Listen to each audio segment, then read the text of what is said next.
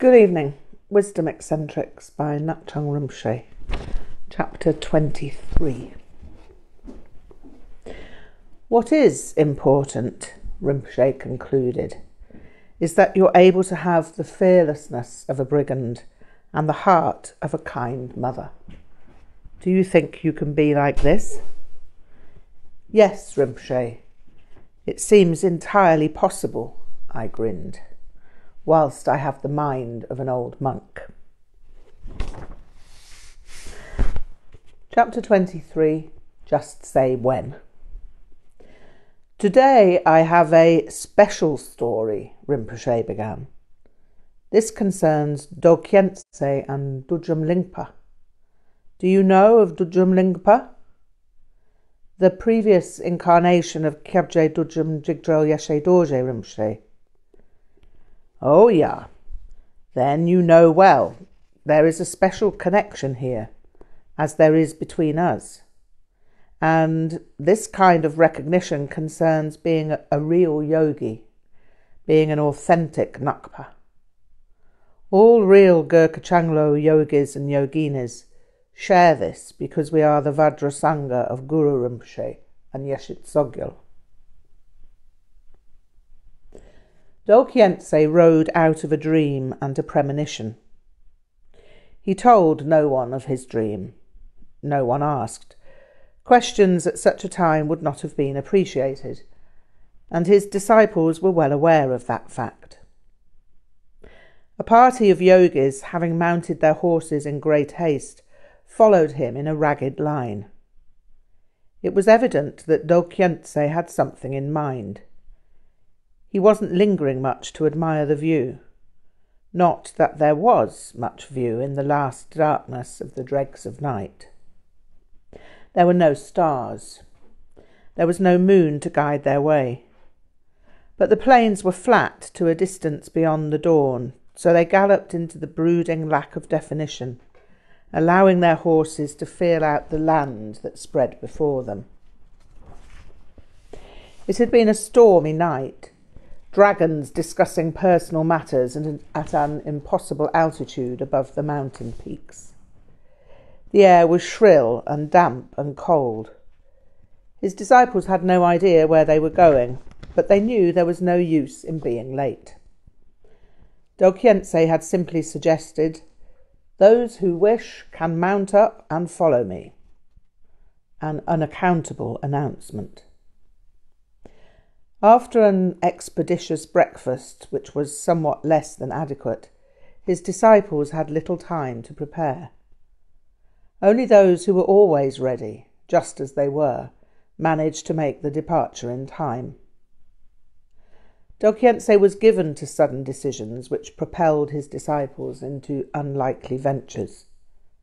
And so the word to ride out in haste into the darkness that preceded the dawn came as no great surprise. His close disciples were all aware a great honour had been allowed them. The dawn creaked into gear, and shapes began explaining what they were. Pallid light raddled the ominous cloud base. They rode for some time with a sense of growing urgency, and climbed higher and higher into the stark reaches of the mountains. Finally they struck the track which led to a notorious high pass in the mountains, a place known to be a thoroughgoing lair of demons. Dokhyentse's disciples had gradually assimilated the idea that they were headed for this wretched place, and an atmosphere of grim resolution settled on them. There was no turning back. They knew that no one made their way over that pass unless it was high noon, but they had arrived amongst those lugubrious crags in the cold ashen hues of first light. Their horses slowed to a walk, their nostrils steaming. They picked a careful way onward through desolate tracts of mountain scree and the discomforting shades of an overcast dawn. The track came and went unaccountably, swept away by the occasional landslides which had ravaged the slopes. After several hours of eerie plodding, they ascended to the high point of the pass, and when they arrived, an uneasy hiatus ensued. Having brought his horse to a halt, Dokyense simply sat motionless in the silence, staring out into a distant blur of ill-defined colours. He gave no indication that this was where they'd stop. He gave no indication that they could dismount either, so they simply sat and waited. Dokyense was evidently waiting, so they waited with him. After some time they heard the far sounds of movement. Gradually the dull rattle of horses' hooves in the distance could be heard, coming up toward them from the other side of the pass. Various thoughts crossed his disciples' minds as they observed Dokyense unsling his favourite rifle and lay it across his saddle. He checked the weapon briefly, but with the confident care of one who had performed the action on countless occasions. Maybe there were bandits coming towards them. No, Dokyense left his rifle draped casually across his saddle and cradled it gently with his hands, maybe simply for the pleasure of holding it. It soon became apparent that another band of yogis were clattering up the track toward them from the south, rocks croaking under the passage of their winding ascent. At the head of the approaching party was an impressive young Gurkha Changlo Lama with a rifle slung across his back. He looked every inch like a younger brother of Dokyense. It was the great Terton, Dudjom Lingpa. His extensive beard was unusual for a Tibetan. His bell and vajra rings, one studded with a ruby, the other with a diamond, caught the light as he allowed the reins to slip and gave his horse freedom to make the steep gradient of the final rise. There was not much doubt amongst their respective followers that the two lamas were expecting to meet, but it was slightly disconcerting when neither spoke. They simply gazed at each other, as if each were looking at his own reflection in a mirror. As if on cue, the sun sparked out into full visibility from behind the distant black mass of stone. Dokyense, prompted by this sign, began to open a leathern bag that had been hanging at his waist. He loosened the leather thongs that held the bag closed and slowly drew out an iron disc about the size of a hand with splayed-out fingers. He turned the disc around in his hand for a moment or two, surveying its surface. It was smooth but unpolished, black as his gun barrel. After gazing at its surface, he hurled it high into the air. In a flash, Dudjom Lingpa's rifle was at his shoulder, sights lined up on the iron disc. A fierce crack was followed by a startling clang that resounded in the sky until the disc hit the ground some moments later. It was as if an enormous gong had been struck. Within the vibration were strange harmonics which sounded to some disciples like the tones of gyelings and silnyens playing. Others heard rolmos and dungchens. Some heard seed syllables. Dokyense smiled. One of Dokyense's disciples dismounted and ran to find the disc. Dudjom Lingpa slung his rifle onto his back again and with a deft movement swung halfway down from his horse to scoop up a stone. The one he found, almost immediately, was about the size of a large potato. As if it were carefully choreographed, he swung back into his saddle and flung the rock into the sky. With equal ease, Dokyense lined up his sights as the stone reached the zenith of its trajectory and blasted it into minute fragments in the air. The dust of the shattered rock drifted in the wind, and the disciples saw a variety of shapes materialize and disappear. Some saw garkils and yungdrungs. Some saw tigles. Some saw a flying garuda which, when it vanished, left them looking at an eagle circling high in the sky. The two great yogis laughed loudly. Dudjom Lingpa smiled. "There's nothing I have that you need, and there's nothing I can teach you." Dokyense smiled in return. There's nothing I can teach you either, but there is something you have that I will need. Just say the word. You could, Dokhyentse grinned, arrange a roof over my head one day. Dudjom Lingpa laughed. Sure, there can be no doubt of that. Consider it arranged. I will be waiting. Just say when. Oh, in some years. There's no great hurry. Dudjom Lingpa made an affirmative gesture. And where? Dokhyentse nodded and indicated the direction he had hurled the iron disc. With that they parted, never to meet again in Dokhyentse's life. Dokhyentse's disciple, Jigme Dorje, having retrieved the disc, offered it back to his teacher. But Dokhyentse declined. Keep it for me for the while. You will return it to Dudjom Lingpa one day. I will tell you when. Jigme Dorje received the leathern bag for the disc from Dokhyentse's hand, attached it to his belt and mounted his horse. The two great lamas turned their horses and were followed by their respective disciples down either side of the pass. They returned to their gars. Nothing further was said about the episode. The years passed. Almost no one knew what the occurrence was supposed to have meant. It was obviously a highly auspicious event, and all took it to be the most profound transmission. Some took it to be a display of siddhis for the benefit of the respective disciples of the two lamas. But tying this idea in with the words that had passed between them was not possible. At the time when Dokhyentse was about to pass away, Dudjom Lingpa was sitting with a group of his disciples. Jigme Dorje had come at that time to take teachings from Dudjom Lingpa, as advised by his teacher Dokhyentse. Now, Jigme Dorje was sad to have been sent from his master's side so close to his death, but he'd been sent with specific instructions. It was obviously of great importance to Dokhyentse that Jigme Dorje was with Dudjom Lingpa at that precise time. Now, it came to pass that Dokhyentse passed away whilst Dudjom Lingpa was celebrating the Vajra Tsok Khorlo feast with his disciples.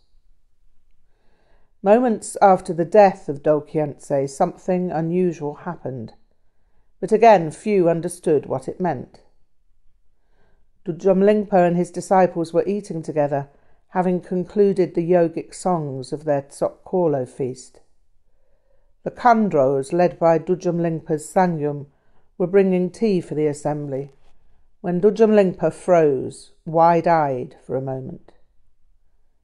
In the stillness which ensued, all conversation died abruptly, and with ferocious suddenness, Dudjom Lingpa yelled out a violent "Pak!"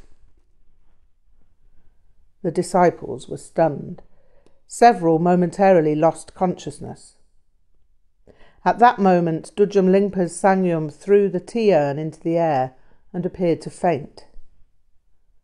The disciples were all drenched with hot tea, but miraculously none were scalded. Many felt as if they had received the vase empowerment from Dudjom Sangyum. When Dudjom Sangyum arose, she was radiant and joyful.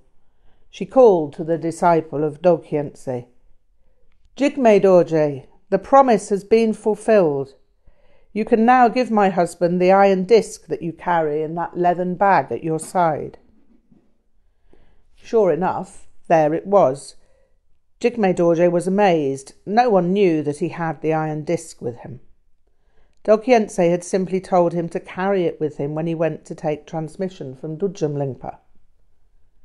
The fragments of the bullet, which disintegrated on contact with the disc, had formed a pattern like a melong, and Jigme Dorje unwrapped it with care out of the same leathern bag from which it had been drawn on that previous inexplicable occasion.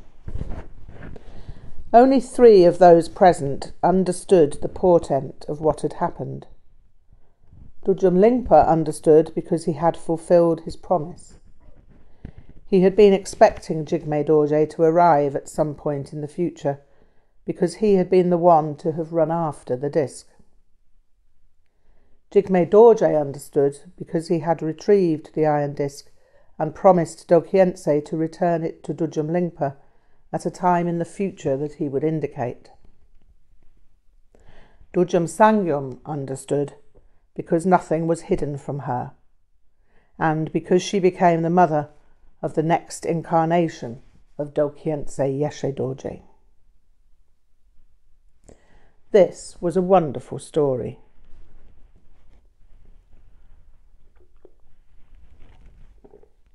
There's something I'd like to ask about this story, Rinpoche. It's not that I don't understand what happened, it's just that I can't imagine something like this happening in the West. There is a level of symbolism, secrecy and mystery that's culturally Tibetan. So I'm just wondering what would happen in a different culture. Yeah, Rinpoche grinned.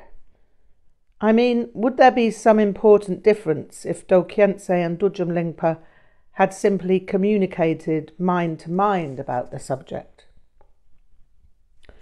Rinpoche yawned as my question unfolded. I wondered whether this was a bad sign, but decided that this was to think like an idiot. There was no point in entertaining such ideas. So, he answered, say that this had been the case. Say there was simply this mind-to-mind communication. What then? What indeed? This was a question that had to be answered with the aplomb that Rinpoche had been trying to encourage in me.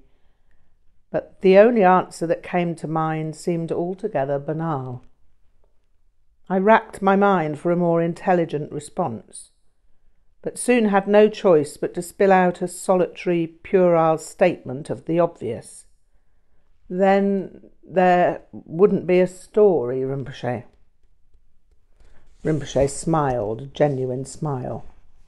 Something clicked at that moment, and I knew I'd been clear. Right, there would not be a story. There wouldn't be a goddamn story. So, I blurted out, this story and many of the others you've told me were living teaching stories exactly when they happened. The lives of these masters were simply full to the brim with teachings which manifested in every situation as opportunities for transmission. Yeah, and so, Rinpoche grinned. Well, that's why there was no need for Dokhyentse and Dudjom Lingpa to speak to each other when they met on the pass. They knew that all their actions created stories, and they were aware of acting in such a way as would create an emblematic understanding that would be passed on, as you are passing it on to me.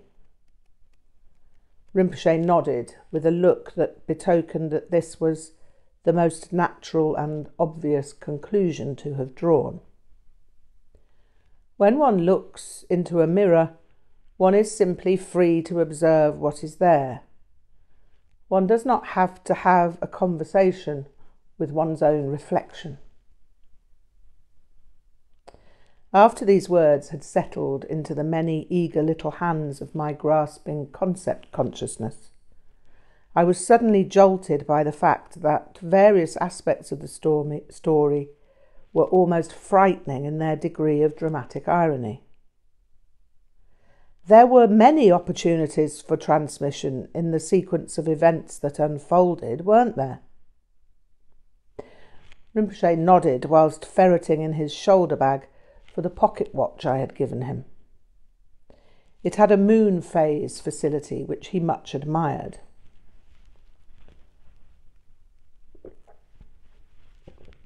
Tell me what you think, he answered whilst continuing his search. Well, I answered, maybe both groups of disciples set out on a mystery ride at the suggestion of their lamas. Yeah, possible. Maybe that was like entering the space or mandala in which empowerment was to take place. Then there were the sounds and shapes created out of the iron disc and stone being shot. Maybe these were the qualities of mantra and visualization. Then there was the word empowerment, the few sentences spoken by Do Khyentse and Dudjom Lingpa. It seems as if the whole event reflects an empowerment. Rinpoche nodded cursorily. So why can't this happen in the West? I had some answers, but they were all a bit apologetic. Well, I began, the West's so very different. Somehow the idea of a Lama getting a group of people to set out in cars or motorcycles for some unknown destination, I mean, it's possible, just rather unlikely. In the West, people need everything to be explained carefully before they'll do anything, even slightly unusual. And the kind of people who do unusual things without explanation tend to be idiots or mentally unstable.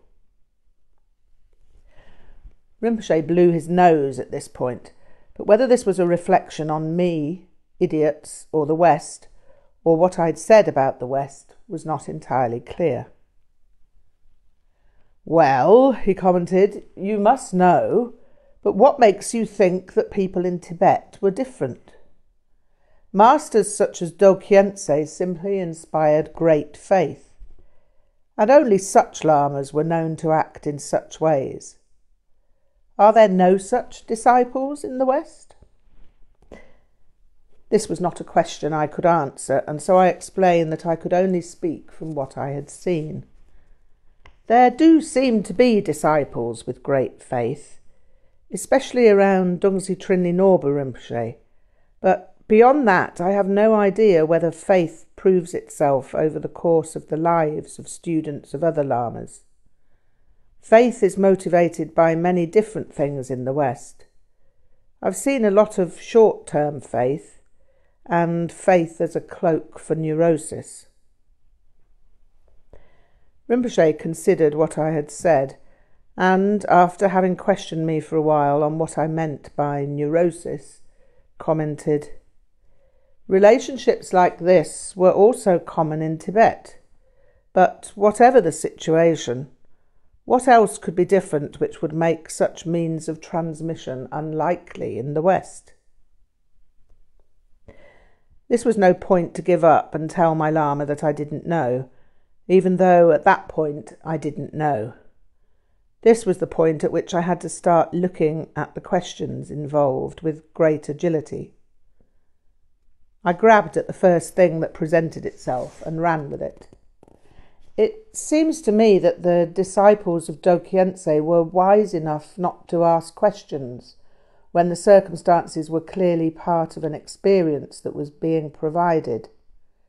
No one asked, where are we going, Rinpoche? No one asked, what was the point of the display of fast and fancy shooting? That seems to be one big difference. People in the West would find it very difficult not to ask those questions. Why? Rinpoche asked with evident interest in my answer. Because, I replied, we always think that we can understand the answers that we will be given in answer to our questions. I get the feeling that the disciples in the story are all aware that understanding either dawns or it doesn't. These disciples are more used to learning through experience, and we are more used to learning through the process of intellectual inquiry. A smile had been slowly emerging on Rinpoche's face as my explanations unfolded. I knew that there'd be another question for me as soon as I ran out of breath. Yeah, and so, he asked immediately I'd concluded, which is better? I knew immediately what the answer was, but I didn't really know why. So I gave the answer and took the chance that reasons would occur to me on the hoof as our discussion proceeded. Neither and both. They both have advantages and disadvantages. Rinpoche gave a mixture of a shout and a laugh. Ha! Oh, yeah. Now you have become extremely wise. The eagle beer appeared at this point, and 2 glasses were duly filled. Oh, yeah, he laughed again. Well, not so wise, Rinpoche. I'm not completely clear why neither approach is better. Which is better for you? I tend to come down on the side of the experiential approach in terms of what I feel. Rinpoche nodded in a friendly way and indicated that I should simply think aloud and work it out. Well, for those who can experience, for those whose openness to experience is clear, to ask questions would be to interrupt the flow of what they were observing. But for those who never understood what had happened, it could have been better to have asked questions, although possibly at a later point in terms of courtesy to their Lama. Yeah, Rinpoche nodded. Sometimes people are just faithful tomyors. They have great faith and great idiocy also. Such people act with respect which comes from devotion, but they never learn anything. This was common in Tibet. The disciples who did not understand were too passive. To be passive in this way is to make respect into ignorance. You must always be active in relation to the teachings. There's a time to experience the display of the Lama and a time to ask questions. I thought about this for a moment. It occurs to me that stupidity takes many forms and that intellectual questioning is one of them. Yeah, Rinpoche responded. The habit of asking intellectual questions is as stupid as the habit of not asking any questions at all. Maybe the style of teaching through symbols will develop in the West, I ventured. Yeah, maybe there will be more understanding because those who miss the point will be able to ask. The important point is that one knows when to ask, and when questions are an inappropriate interruption of the Lama's activity. You must not make the mistake of thinking that the Tibetan cultural habit with the teacher is better than the Western cultural habit.